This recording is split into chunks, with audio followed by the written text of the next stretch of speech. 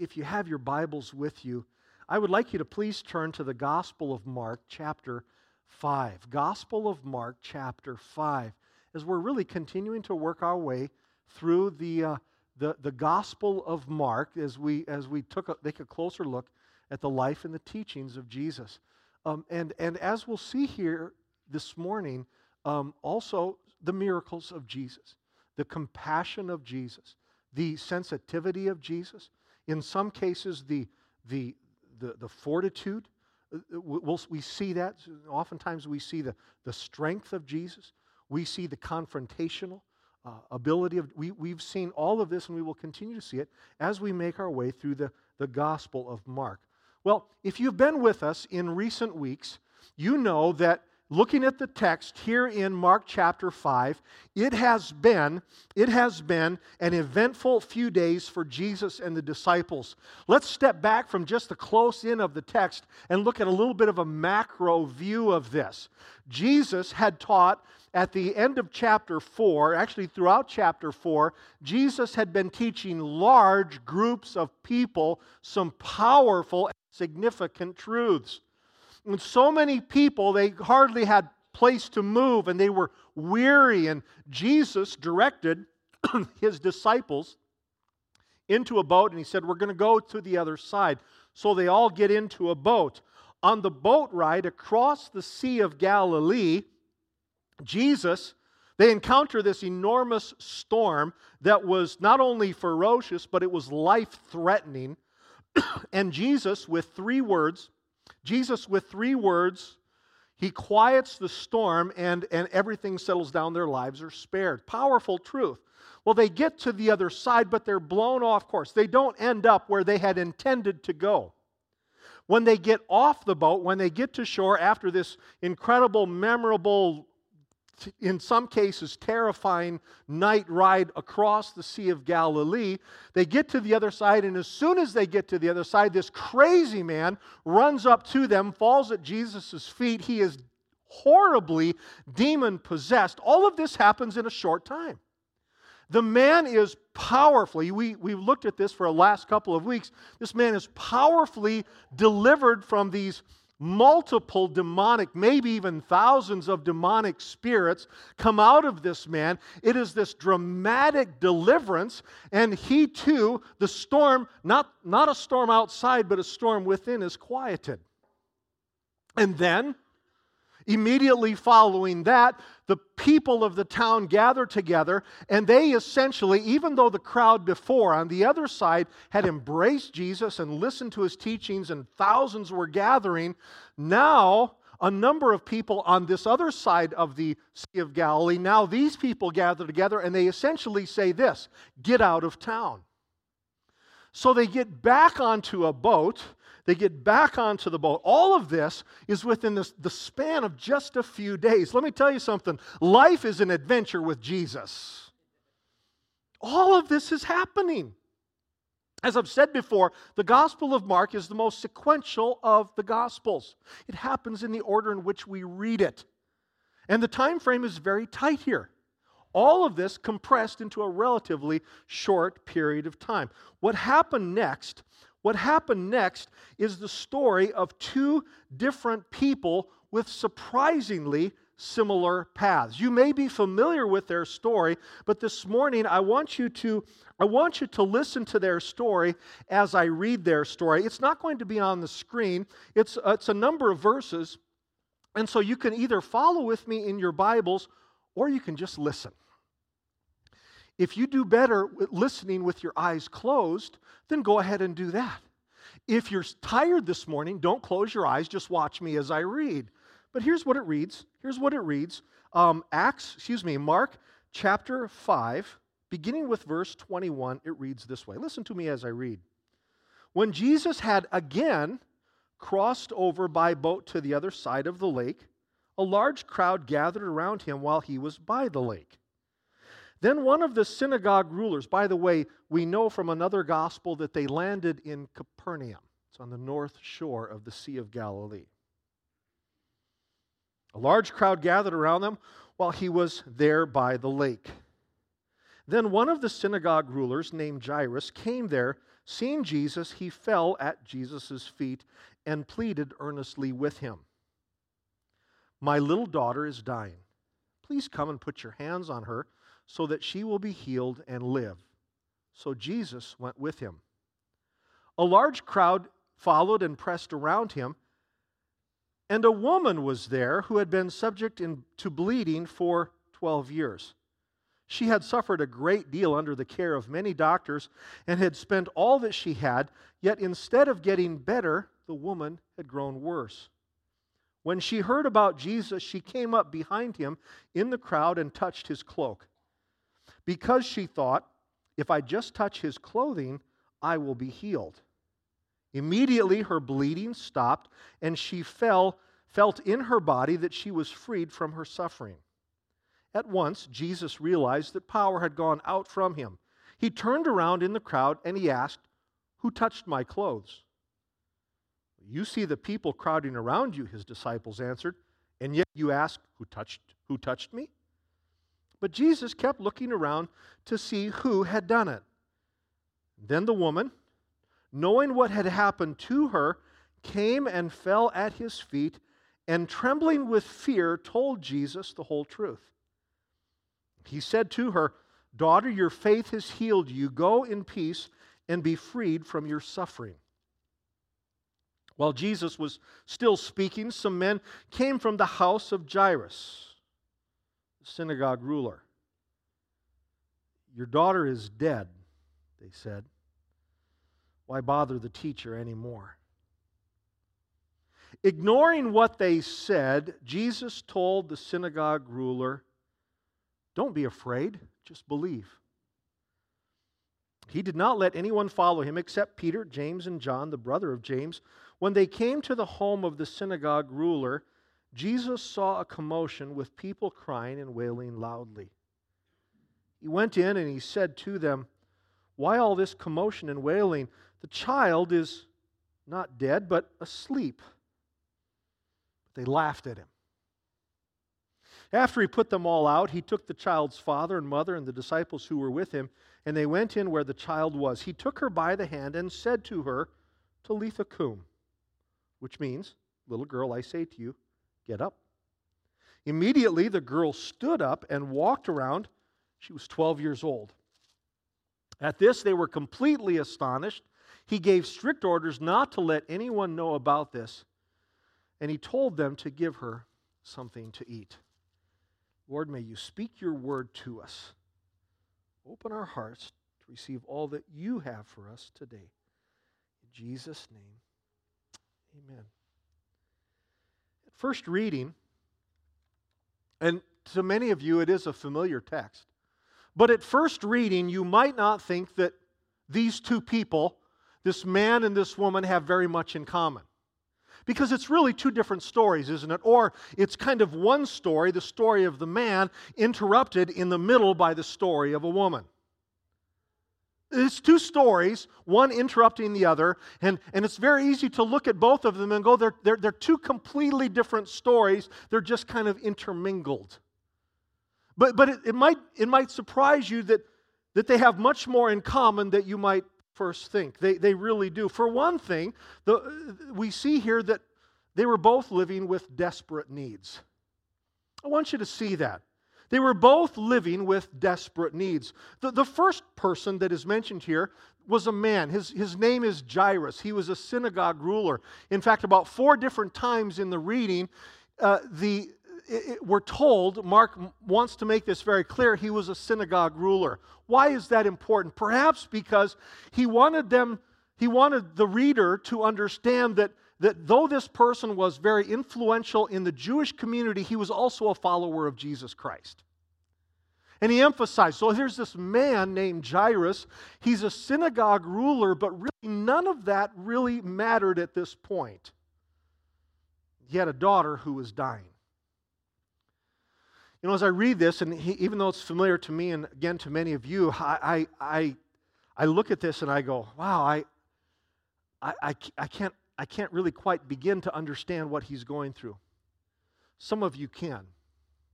Some of you know what it's like to have a child that is close to death or even a child that has died. But I do have children. I do have one daughter and two sons.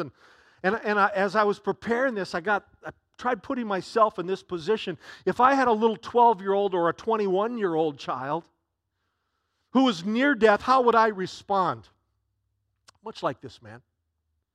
He's desperate. He's desperate. From looking at the other Gospels, it's a bit implied, but I think we can safely assume that this little girl had not been sick for very long. Seems to be something that came up quite suddenly. That all of a sudden she woke up with a fever, sickness, but very deteriorated very, very rapidly. And so one of the first things that he does is he goes to find Jesus. He left his daughter's side. The mother stayed behind. She's mentioned later on. She stays with the child. It's almost, I think it's almost like this. She's dying. The mother said, I'll stay here. You go get Jesus. And that's what he did. There's a desperation here. He was understandably in a hurry. Coming to Jesus, verse 23, it says he pleaded earnestly, my little daughter is dying. See those words? And he also said to Jesus, please come. It's almost as if you can see the urgency in those words, the desperation in his words. He's a desperate man. He's not thinking about the synagogue right now. He's not thinking about the tasks at hand. He's not thinking about, what's for supper or what's the plan is for tomorrow or yesterday. He's not thinking. He's thinking about he's desperate. The woman spoken of here was also in a desperate place. It says that she had been ill for 12 years. As long as the little girl had been alive, she was 12, this woman had been sick. She's probably not a very old woman. Notice that Jesus refers to her as daughter. Jesus is about 31 or so about now. If it would have been someone older than him, he would have referred to her as mother. But he refers to her as daughter. So she's perhaps in her early 30s or late 20s. But for 12 years, she has been ill with this constant flow of blood, a cycle, if you will, that did not stop. Now, her need was arguably not as urgent as the dying girl. She'd been sick for a long time. And though she wasn't getting any better, it wasn't that she was right near death, but it was very serious to her, and it was very serious, period. It was a serious issue. Verse 28 says, she had suffered and spent all she had. Some desperation there, isn't there? Whatever money she had once had long since been spent on cures that didn't cure. Instead, you understand the medicine at the time, it made her worse. A horrible place. There was physical suffering, to be sure, but in other ways as well. The Mosaic law, under which the Jewish people lived very, very closely at this time, their daily life was very much ordered by Mosaic law. The Mosaic law would have declared her as unclean. It would have declared her as unclean, and that for any woman with her condition at certain times of a month would be considered unclean and therefore could not be touched. Otherwise, if you did, that person would have to go through all of the challenges and the process of becoming, quote, clean again. So you can understand that this woman was not only considered unclean, but also she would almost have been untouchable.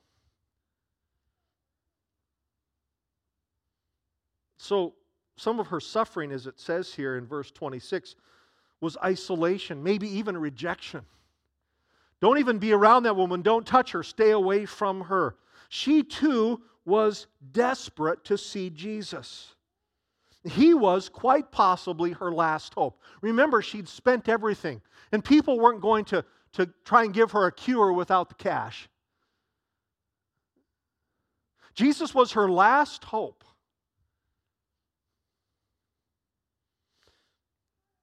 Now,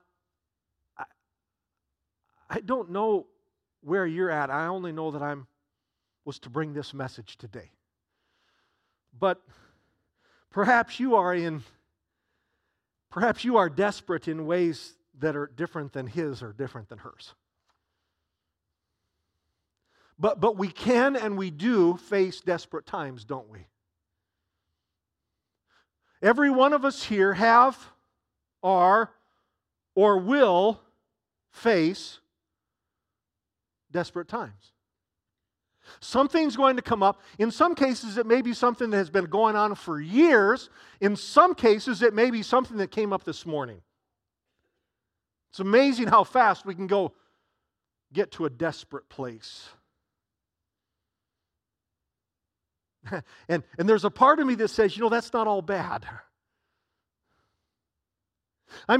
While I don't like desperate times, I'm very grateful that there have been things that have happened in my life, in hindsight, very grateful that kept me close to Jesus. I've pointed out before that I think in my case, and I'm sure in your case, some of the times in which we grew closest to Jesus was when in desperate times we run to Him. So they have this in common. Two people coming to Jesus in desperation. There's another thing these two people had in common, and that is both of them demonstrated faith in Jesus. In verse 23, the man now, Jairus, said this to Jesus. He said, "Come and put your hands on my daughter so that she will be healed and live." Now, why would he say that? We don't know why. It doesn't record why. He believed that a touch from Jesus would extend his daughter's life. You have to understand that this wasn't necessarily Jewish tradition. Divine healing, while it had been a part of their history, particularly under people like Elijah and Elisha, it wasn't necessarily something that was practiced in Judaism at this time. Come and lay your hands on. So why would he ask Jesus to come and lay hands on my daughter so that she will be healed and live? We don't know why he would do this, but we do know that sometime earlier in the same community of Capernaum, we do know that sometime earlier Jesus had touched a much older woman and healed her, Peter's mother-in-law. It said in that reference that Jesus had reached out, taken her hand, and raised her up, and she was healed. We also know that in this same community, now remember, Jairus is the synagogue, is a leader in the synagogue, so he's aware of people. It's also in this same community that Jesus had literally touched a man with the disease of leprosy, and that man who also would have been considered untouchable, even more so than the woman that is referenced here. That man was also healed of leprosy sometime before. Jairus was probably aware of that. He knew that Jesus, this one, will even touch the untouchable. And so now when his daughter is suddenly ill and close to death, it stands to reason that Jesus would say, I'm going to go get Jesus. And if he lays his hands on her as he laid it on Peter's mother-in-law, and as he laid it on that leper, maybe also she will be healed. See, that's faith. That's faith. This desperate father did not know that Jesus was the Son of God. He did not. In his mind, he's this rabbi who has some kind of power to heal. That's all he believes, really knows about Jesus. He didn't know him as the Son of God. He didn't know him as the Messiah. He did not know that this one who stood before him is actually the Savior and would become the Savior of the world. But he did believe. He believed that the one who had healed others could heal his little girl. So he had faith.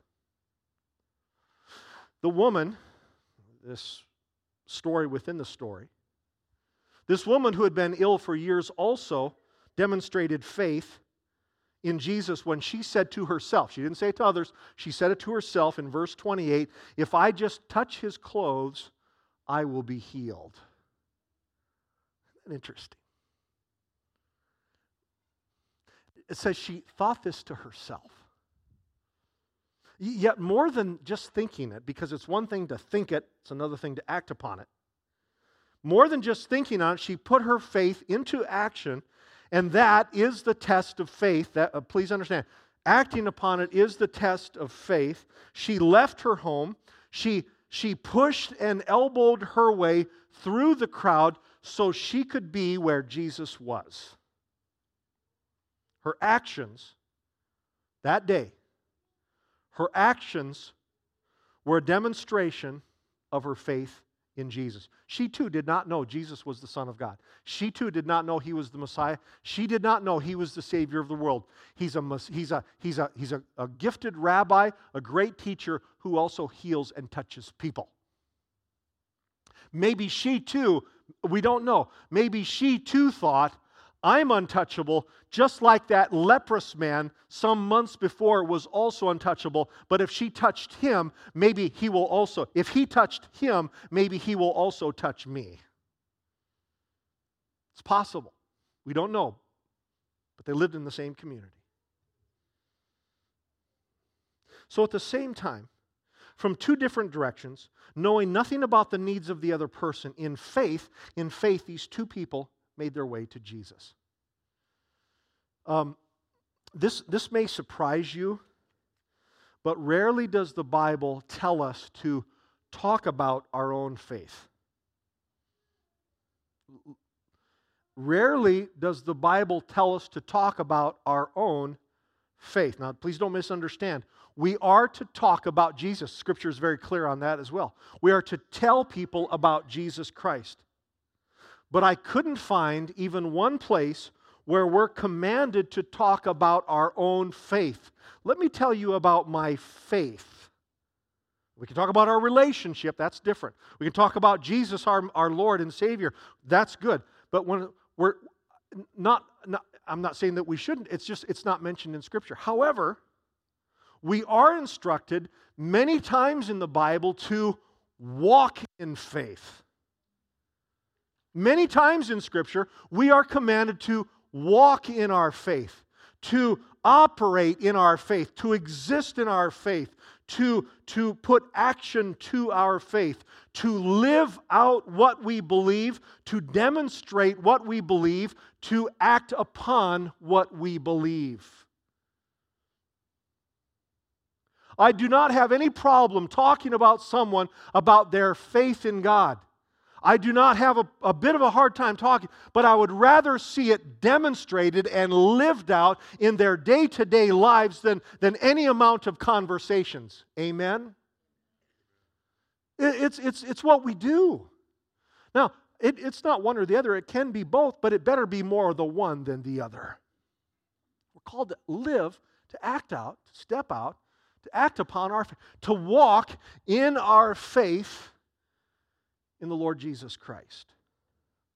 So if necessary, to borrow from her story, if necessary, even to push through a crowd, to do the difficult thing, to put our faith. Remember, she said these things to ourselves. If I just touch the edge of his clothing, then I will be healed. But she acted upon it. She maybe even annoyed some people. People may have known that she too was unclean, and when she brushed up against them getting to Jesus, it may have, oh man, now I got to go through all the ritual cleansing. She was willing to do that to get to Jesus. But get ready. Now listen to this. Because when you act in faith, this is very important. Some of you are going to have to really live on this one. When you act in faith, when you step out in faith, when you put your faith into action, when you put feet on your faith, you may then be tempted by fear. Because that's another thing that these people had in common. Both the grieving man and the sick woman were nearly overcome with fear. In verse 33, after she'd been healed, after she knew it, that she was healed in her body, Jesus stopped. He felt power go out of his body. He stopped and he called her out. And it says in verse 33, the woman trembled with fear. Please notice that. She trembled with fear. And then when the father learned his daughter had died, right after this interruption, the messenger comes up and says, your daughter has died. He also was fearful because in verse 36, Jesus said, don't be afraid, only believe. Jesus would not have said, don't be afraid, if there wasn't fear. Jesus knew his heart. So both the woman and the man, why would the woman be fearful? She'd just been healed. Maybe because having touched him and him noticing that he was going to take away the healing, or she was going to get in trouble because she's just broken a vow. She touched a rabbi. The unclean woman touched a rabbi.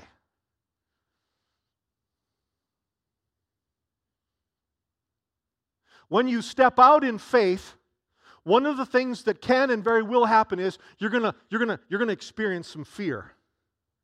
Because faith is not always, all right, I'm going to trust God, I'm going to do this, I'm bold, and there's no problem. Sometimes you step out in faith and you're going, oh God, what is going on? I've never walked here before. I don't know if this is good. All of a sudden you start experiencing fear. I look back in my life, and perhaps you can as well. The times that I really stepped out in faith, I knew that God had called me to do something. Man, I was scared to death. And yet I knew I was in God's will. The opposite of faith is not fear.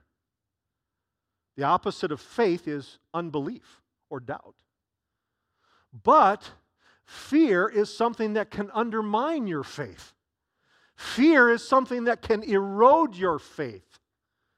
And yet, when you step out in faith, get ready, the enemy may then throw in some fear to dissuade you, to discourage you, to defeat you, to stop you from stepping out in faith again. So I give you due warning. When you step out in faith, you may experience fear. Finally, both people received more than they expected. I want you to see that. They received more than what they expected. The father came to Jesus wanting only to see his daughter healed. That's right. That's all he wanted. I want to see my daughter healed. But he saw her raised from the dead. Now, I don't know about you. Healing's pretty cool. I've experienced healing. I've prayed for others and they've been healed. Thank God for the healing power of Jesus Christ. But I'll tell you what, healing doesn't even hold a candle to raising someone from the dead. That's a class 1 miracle, man. Raising someone from... Now, there had to be a death in there also, and that, of course, was heartbreaking, and for some moments there, some minutes, he was in absolute mental and emotional agony. But he came for a healing. What he saw was a resurrection. The woman came to Jesus also wanting healing. Yet notice that she wanted it quietly. She wanted it discreetly. You know what? I'm just going to kind of come up alongside of him in the crowd, and as he's passing by, she had faith, but she wanted it on her own terms. As he's passing by, I'll just brush up against it. I'll go home and I'll be healed. She would have been perfectly fine with that. That's what she wanted. Anonymous, quiet, discreet, just brush up, healed. Go my way. He'll never know anything. No one, but I'll know it. That's how she wanted it. But Jesus, it says, stopped. He spoke peace to her. He gave her peace. She had an encounter with the living God. For the rest of her life, it wasn't the hand brushing up against the cloak that was memorable. It was that she talked to Jesus. That's what she remembered the rest of her life. It wasn't the feeling of the cloth, his clothing on her hand. It was the look of his eyes as he looked at her, the sound of his voice as he spoke to her. She got so much more than what she asked. She got so much more than what she expected.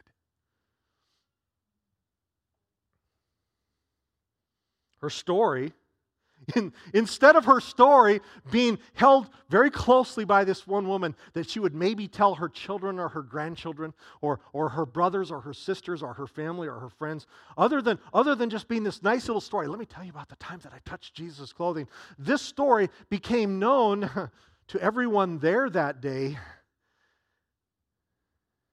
It became a powerful account of miraculous healing that has been retold countless times over the course of 21 centuries. We talk about it today because she received more than what she expected. Well, how does that relate to us? Quite simply this. Jesus wants to do more in us and more through us than we could possibly imagine. Sometimes we think that the failure is that we fail to ask Jesus for something. And that's true. That is sometimes a great failure. We're sick, or we're in need, or we're distressed, or we're fearful, or we're worried. I guess worried is fearful. Or we're carrying some kind of a burden and we fail to come to Him. Yes, that is a sad thing. But I wonder if sometimes the failure is that we don't trust Him for even more than what we're simply asking. Sometimes we want just enough. Lord, give me a healing in my body. I've been sick for 12 years. This issue of blood, it won't stop. Just give me that and I'll be satisfied with it. Just touch my little daughter. Heal her. But they receive so much more. I want to trust Him for more than what I can possibly believe. You know this verse, Ephesians chapter 3, verse 20, powerful verse that says this, "Now to Him who is able to do immeasurably more," say that word with me, more than all we can ask or imagine, according to His power that is at work within us. Now to Him who is able to do immeasurably more than all that we ask or even imagine, according to His power that is at work within us. You know, there's a story, two stories, a story within a story, this one day, one moment in time in Capernaum. And yet, we're still people today who face desperation. Things happen in our bodies or in our families.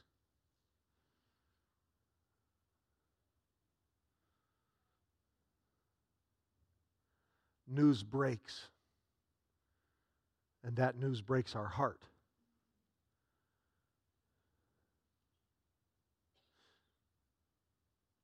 In our desperation, may Jesus not be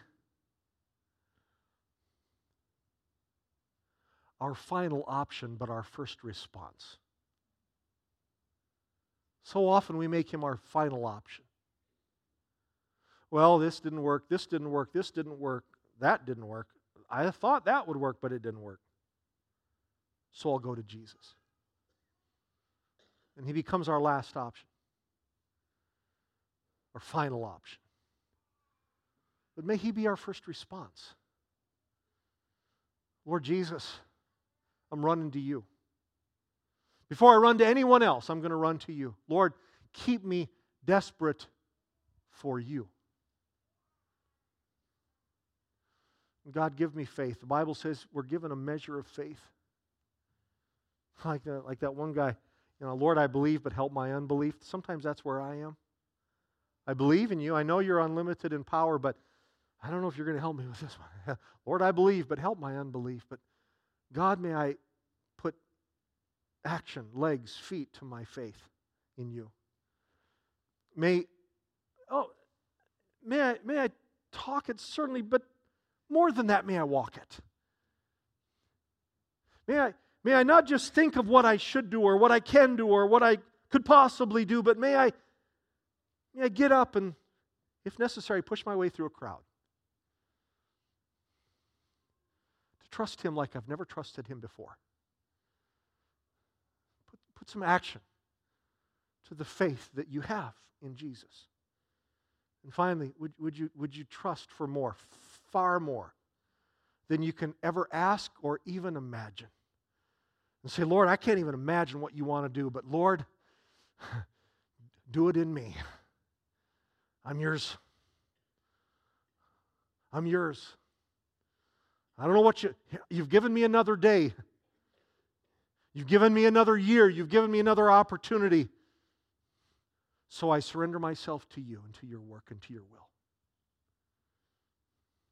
Do more in me than I'm asking. Do more in me than I can even possibly imagine. Use me, Lord.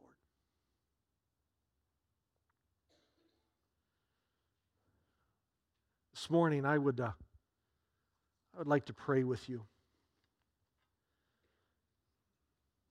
I've said this before. It's no less meaningful now. You are here not by mistake.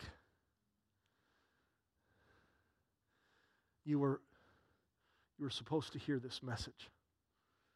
In some cases, it took a lot of effort to be here.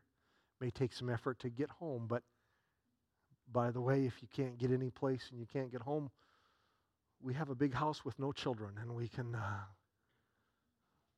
Our children just left, so we have no more food in the house, but you can come and stay.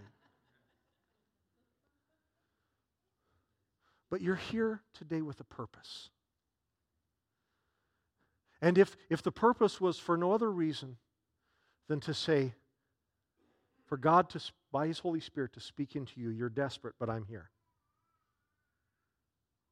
Or perhaps you have faith in me, now put it to action. Or I want to do something in you more than what you can ask or imagine. Then may the Lord speak that to your heart.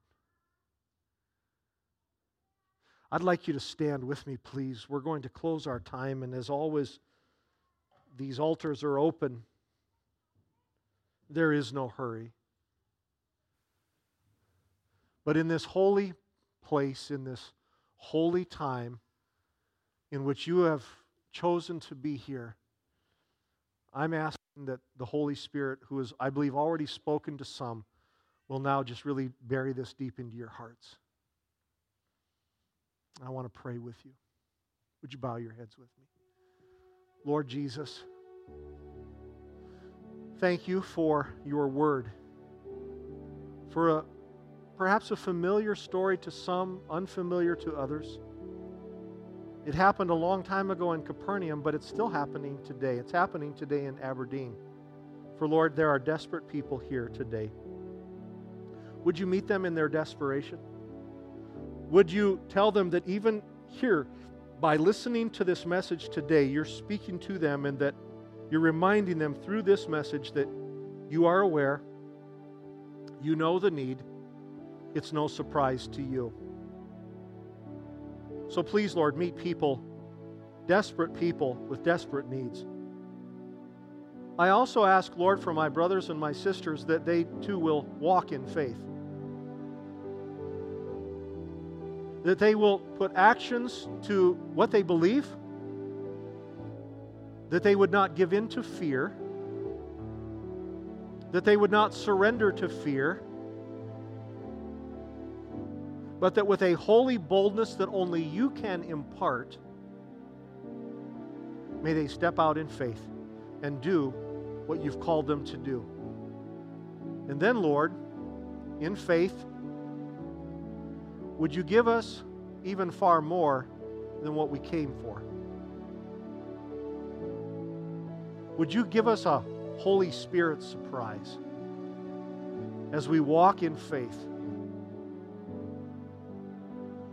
When we trust you for something, may we also believe that you're going to do not only that something, but infinitely more. So, Lord, speak to us. May the words of your word come back to our hearts and our minds again and again. May we ruminate on this. May this word dwell in our hearts in this coming week as we face desperate times, have opportunity to walk in faith and to trust you for more than you've ever done before. Thank you, Lord. Your blessing upon my brothers and my sisters, your protection upon them, in some cases as they travel many miles home. Guard them and keep them. Give them strength for this coming week. Bless them, I pray, as we walk in faith. In Jesus' name. Amen. Amen. God bless you. Go in the presence and the power of the Lord Jesus Christ. I love His name.